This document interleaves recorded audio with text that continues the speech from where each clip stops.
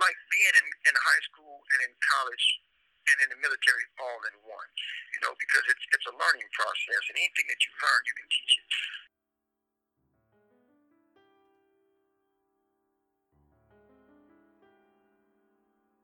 Welcome to KiteLine, a weekly radio program from WFHB that focuses on issues in the prison system and beyond. Behind the prison walls, a message is called a kite. Whispered words, a note passed hand to hand, a request submitted to the guards for medical care. Illicit or not, sending a kite means trusting that other people will bear it farther along until it reaches its destination. Here on KiteLine, we hope to share these words across the prison walls. Before starting with this week's theme, we wanted to share some prison-related news and announcements.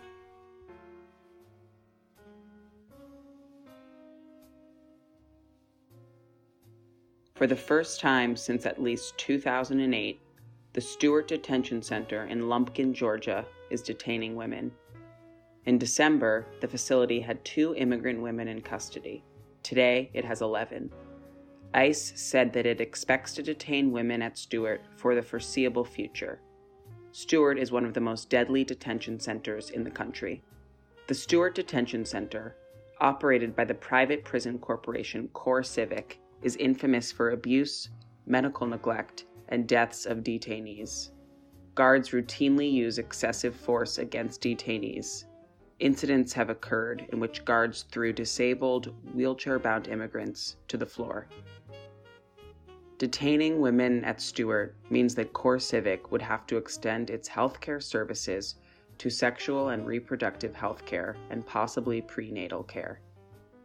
For over a decade, some in ICE custody have reported delays in medical treatment and testing when their lives were possibly at risk, the shackling of pregnant women, and the failure to offer basic and routine care. All that violates ICE's own standards for detaining women. Azadeh Shashahani, legal advocacy director of the organization Project South, said, quote, "There is a pattern of death at Stewart, and Congress does not seem to care that people are dying. The public should be very concerned that they are now going to start detaining women there." End quote.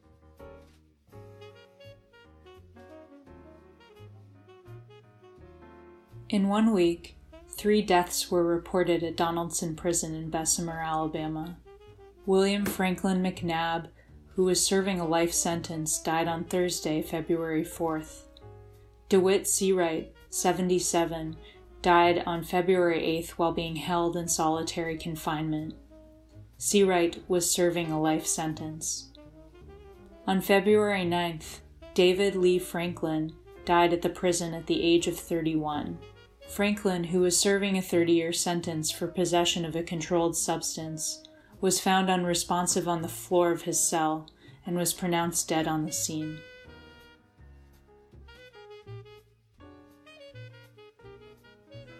Since 2016, opioids have killed 14,000 people incarcerated in Canadian jails and prisons. A recent article in The Conversation describes the critical need for more thorough opioid testing and treatment programs across the Canadian prison system.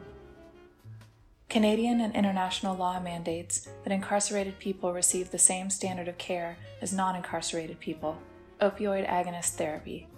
Such therapy helps control cravings and withdrawals and helps diminish harms related to opioid usage, like HIV transmission and recidivism.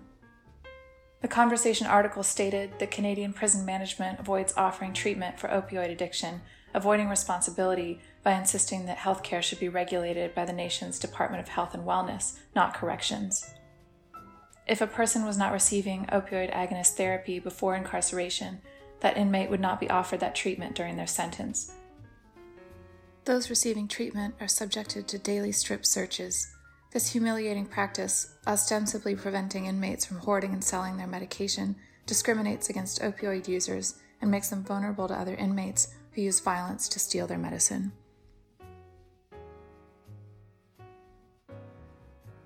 On February 8th, another violent death was confirmed at St. Clair Prison in Springville, Alabama. Corrections officials reported that Dexter Freeman died Monday from injuries sustained during what they called the inmate-on-inmate assault at the Springville prison. The department says an autopsy is set to be performed to determine the 38-year-old's cause of death. No additional details have been released, and the other prisoner allegedly involved in the attack hasn't been identified.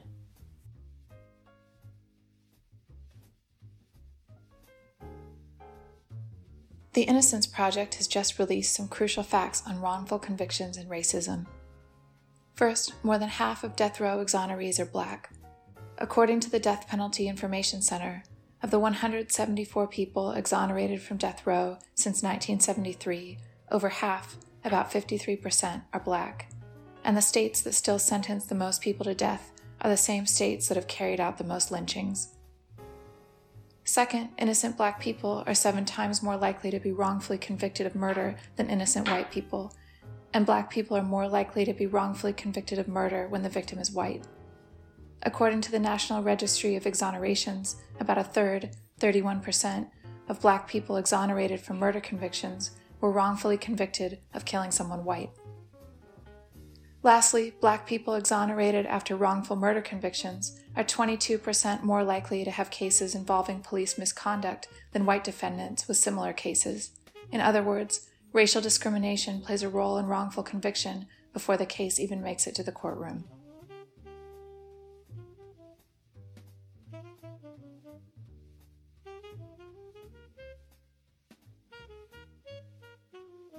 Mwalimu Shakur, who we heard in last week's episode, speaking about COVID-19 protocols in his facility, returns this week to tell us more.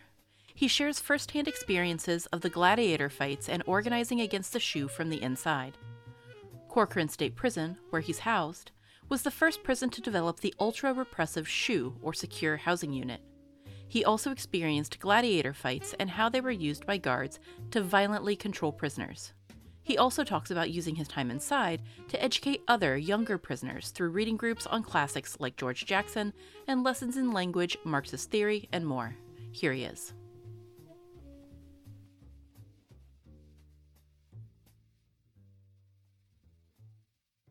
My name is Mwalimu Shakur, and I'm a new African revolutionary nationalist.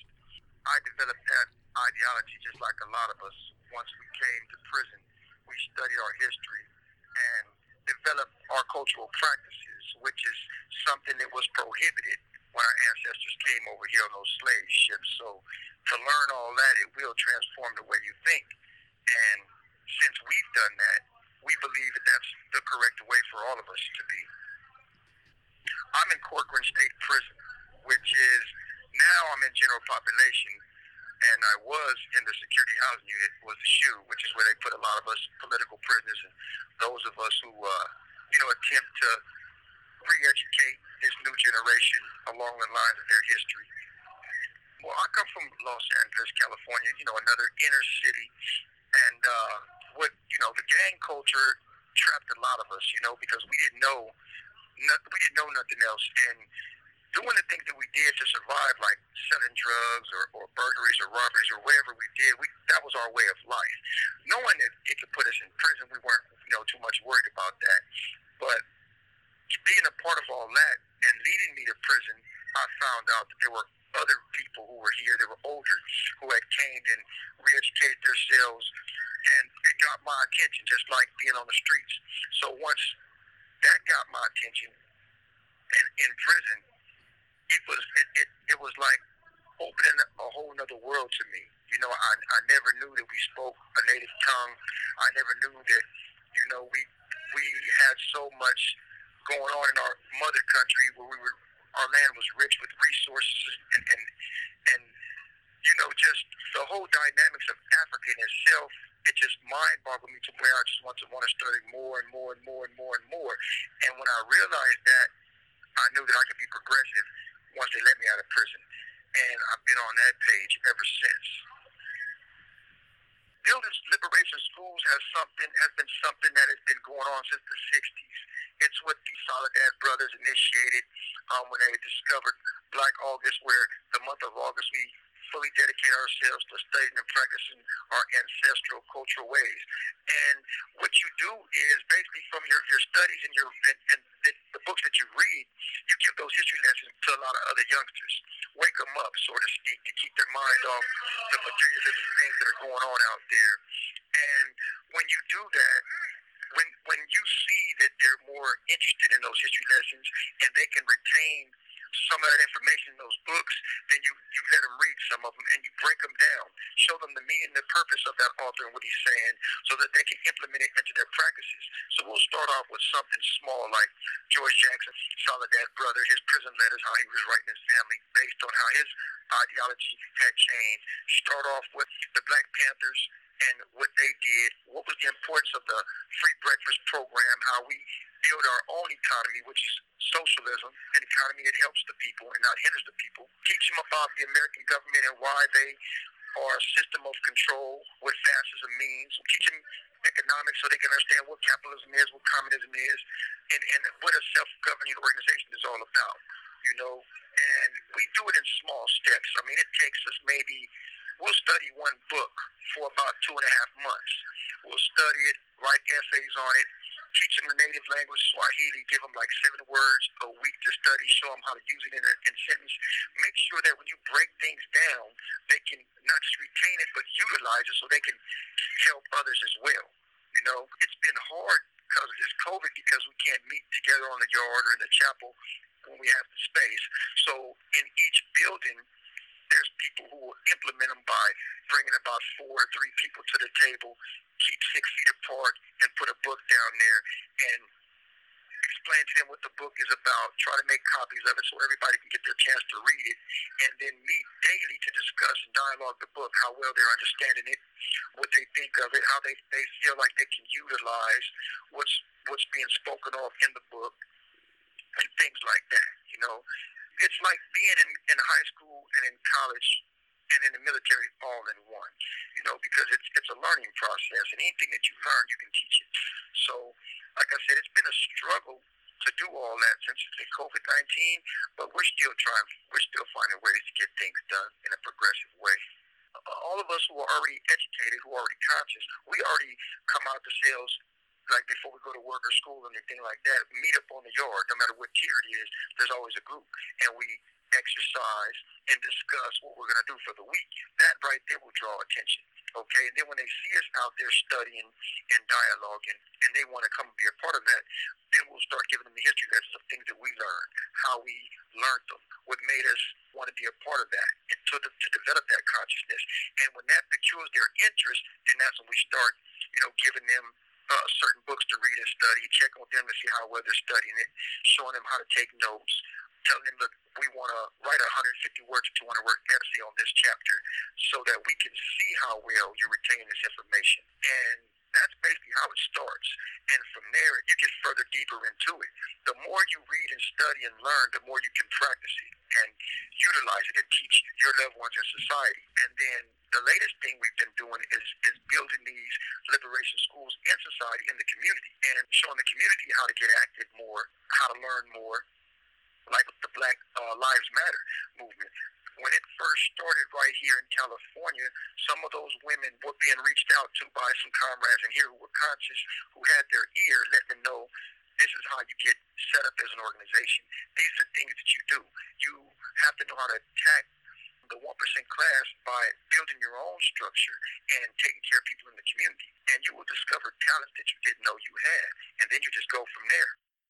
And how have your re-education efforts affected both camaraderie and organizing efforts amongst the prisoners?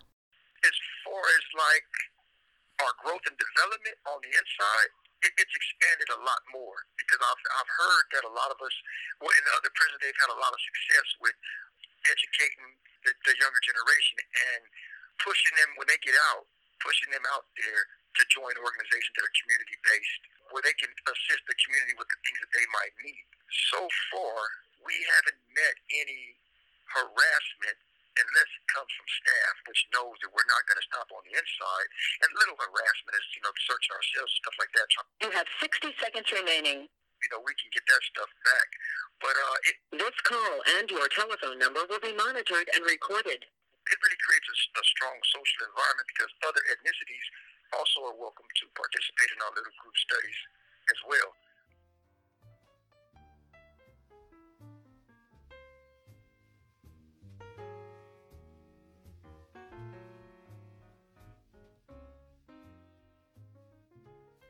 Corcoran State Prison, first of all, if you understand its dynamics, it's the first prison where they had the shoe and they started the gladiator games. So Corcoran has gotten away with so many things that are unjust and against the Title 15, which is our rules and regulations handbook, that we have to follow, as well as the conditions we have to challenge when they don't follow them. Corcoran will tell you in a minute that they're not going to be up under those CDC guidelines. They're going to continue to do things the way they want to do it that makes it work. And it doesn't matter if they get penalized for it. So, when I say Corcoran does what they want to do, it means just that. If they want to lock the prison down, they'll make up a fictitious reason to do so, let Sacramento know they did it, so Sacramento can make a record of it, and they'll lock the prison down. If they want to not implement wage increases in case Sacramento says we're going to give inmates wage increases, Corcoran will say, no, we're not going to do that. They just deliberately do things that cause problems. It's like they try to continue to start division and try to make us uncomfortable the best that they can. It seems like what they train new COs to do when the old COs who had moved up as far as they can move up in their little rankings start to retire. Can you talk a little bit about being present for some of Corcoran's infamous gladiator fights? Well, it was in the 80s. That's when they first did it. And because of all of it, they let the public think that we were just these, heinous people, these madmen that were just, savages. And they used the taxpayers' money so they could build Pelican Bay State Prison, where they oppressed us even further, But the gladiator fights was physical. They opened doors for different racial groups and let them on the yard together, knowing that they were going to, have an altercation. And then they shot us, killed a lot of people. They cell extracted people who didn't want to come to their cell and go to yards and, attacked us, made us have to defend ourselves, put trumped up charges on people who were defending their cells against their attacks, and what they did was once it got out there to the public of what they were doing, and they got lawsuits, after which all they did was change it up and started, psychological warfare with us. They hog-tied people, put them in the cell for hours, forcing them to urinate on themselves, refusing them medical attention, denying people's visits, stopping people's mail, saying that they were communicating, trying to perform gang hits and things of that nature. For a lot of us New Africans, taking our literature saying it was gang-related material, so we couldn't continue our growth and development in conscious practices from studying our ancestral ways. Just little things like that, they did, until you built up a tolerance to whereas you can deal with it, not let it stop your growth or hinder your resolve, and keep pushing. I've been in Corcoran 16 years now. This is also my second stint here. When I was first put in Corcoran was when I was young, 17, 18, when I first came here on a shoot term and experienced some of the gladiator fights, which at the time, being that I was young back then, it didn't really bother me because I didn't understand the ramifications of it until I got older and came back to prison in 2005 and experienced it from the psychological standpoint. And I've been here since 2009. The ramifications that we had to deal with when I came back this time is the gang validation. Okay, from when I got out of prison in 1990, which I was in the youth authorities, where if you get too many level B's, they'll send you to prison. They'll send you to Tracy, where it's like a gladiator. This call and your telephone number will be monitored and recorded. But associating with certain people can get you validated as a prison gang member. But what I didn't know is that for New Africans, us reading the historical materials that we read, like the struggles that went on with the Black Panther Party, as well as what was going on in Soledad Prison and in Folsom Prison, will get you validated as a gang member. And those are the ramifications that they continue to practice to this day, until we had to have a mass hunger strike, 3 of them actually, as well as file a lawsuit just to get out of the shoe. I didn't know that the agencies in prison also work with the agencies in society to watch over gang members and gang neighborhoods. You didn't understand those dynamics at first until you sat down with older people who had been victims of that form of oppression, and they was able to teach us that. So now we can see it from a wider angle lens, so to speak, and understand its dynamics. So you said, in addition to the gladiator fights, Corcoran was the first to implement the SHU, the Secure Housing Unit? Corcoran SHU was first. once they built the general population yards in Corcoran, which is one of the new model prisons they started building in the 80s and 90s, they had the SHU units.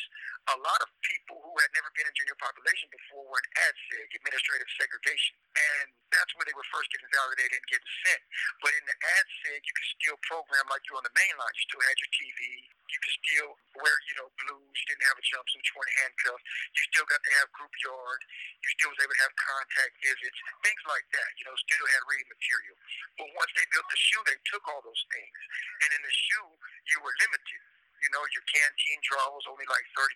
They took everything from its original contents and put it in paper bags for like the cookies and chips that you could have, and in little containers for like your cosmetics, your toothpaste, and your soap. And you couldn't have a lot of the stuff that you could have on the main line, like a sweatsuit and a beanie, some gloves, or tennis shoes, things like that. You had your underwear. You had a jumpsuit. You had the little jab flap shoes that they wear that could really mess your feet up. So the SHU security housing unit is what they call it. Was supposed to be a place for confinement, but not long term. You had to do something against one of the rules in order to be placed in the SHU. But with the gang validation, it gives you an indeterminate SHU sentence. And that's when they started really enforcing those labels to the prison organizations that they had at that time. When I came back to prison in 2005 and was placed in the SHU, we just, a lot of people had been back there 30 years, some 40, some over 20. The thing is that people start getting tired of it. They started talking amongst themselves and saying, hey, look, we need to come up with a strategy and a tactic so that we can get their attention to let them know that we need to get up out of here. Because every 6 years, when you see the committee board to get released, they were just denying people and saying, no, you're still participating in gang activity. And to them, gang activity was signing somebody's birthday card, or giving somebody a book to read, So the hunger strike was a way to get their attention, and we did it from in the SHU and reached out to loved ones that was in general population to our outside loved ones to write back on the inside and tell them, hey, this is what we're going to do on this certain day and time. And we did that a couple times. And it brought the administration of CDC into the prison to talk to certain people who they considered group leaders. And we organized around that to get that going. And we came up with a list of demands for them to meet, saying that this is what we wanted. So they agreed to give us certain things in the SHU, like you can have more cosmetics, you can have these personal clothes now, you can have correspondence courses, but we're not letting you out. And the main objective was to get released from the SHU. So we had another hunger strike, which was considered our 2-year reunion after we built pen pal organizations to correspond with others in society so they can get the word out. After we kept, reaching out to other people who were activists and abolitionists in society who had an interest in prison conditions and getting them involved, letting them know that, no, we want to be out of the SHU. We don't want to continue to be in the SHU with just special treatment.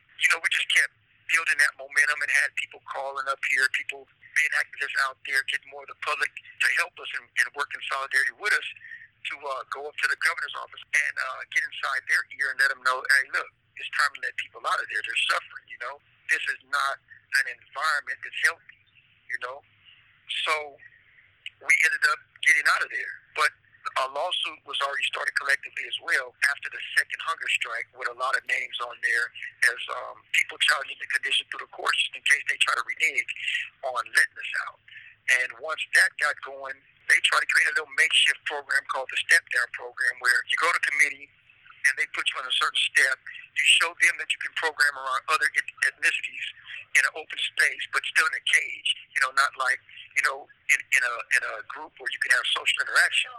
And we was like, no, we can do that on our own. We don't need this type of a program. So when the lawsuit went through, that killed the Step Down Program, and they had to let us out. And so far, we've been, ending, all hostilities, or attempting to end all hostilities, which was the last thing we said we wanted to get out to do. And that allowed us to continue to build these schools of liberations where we can teach cultural studies, social studies, psychology, teach this young generation about the law so they can challenge conditions that they may be faced with, and things of that nature. Because there's a lot more other racial groups that have came into prison. And this new generation, a lot of them don't know about the prison struggle. So we're having to reteach them. And the first question that arises is, how did we maintain so long in solitary confinement. And I wrote a couple of essays called Surviving Solitary Confinement. And one of the ways in which a lot of us New Africans survived, it was by transforming our minds from criminals into revolutionaries.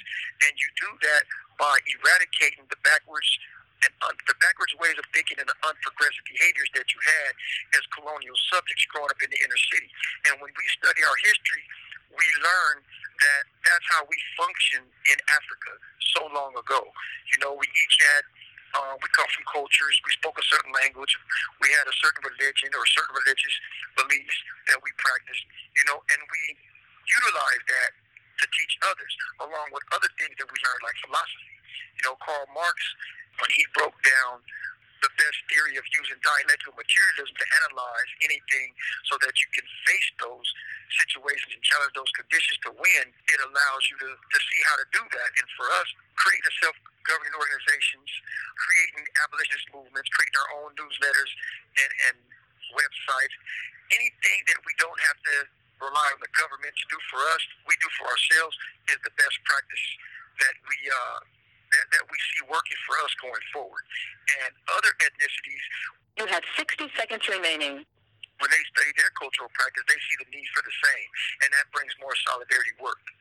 You know, to my understanding, it's being a productive thing throughout the prisons, although there is little problems here and there that can still be ironed out. But it's work in progress, and I feel hopeful that going forward we'll still have a lot more production.